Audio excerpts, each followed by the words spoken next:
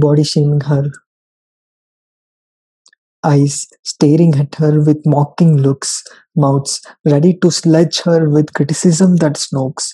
She made her way towards the society that bullied her with no mercy.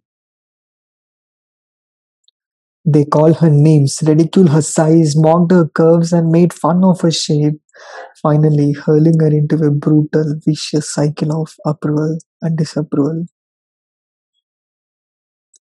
She tried to hide her imperfections by burying herself in confining clothes, but couldn't get rid of their constant comparisons and succumbed to instant judgments.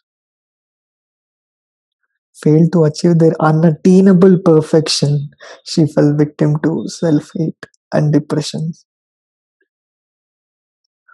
Not knowing how to meet their expectations and predefined standards, she lost her determination and rolled backwards, bleeding the salt of her soul with grief choking down her throat.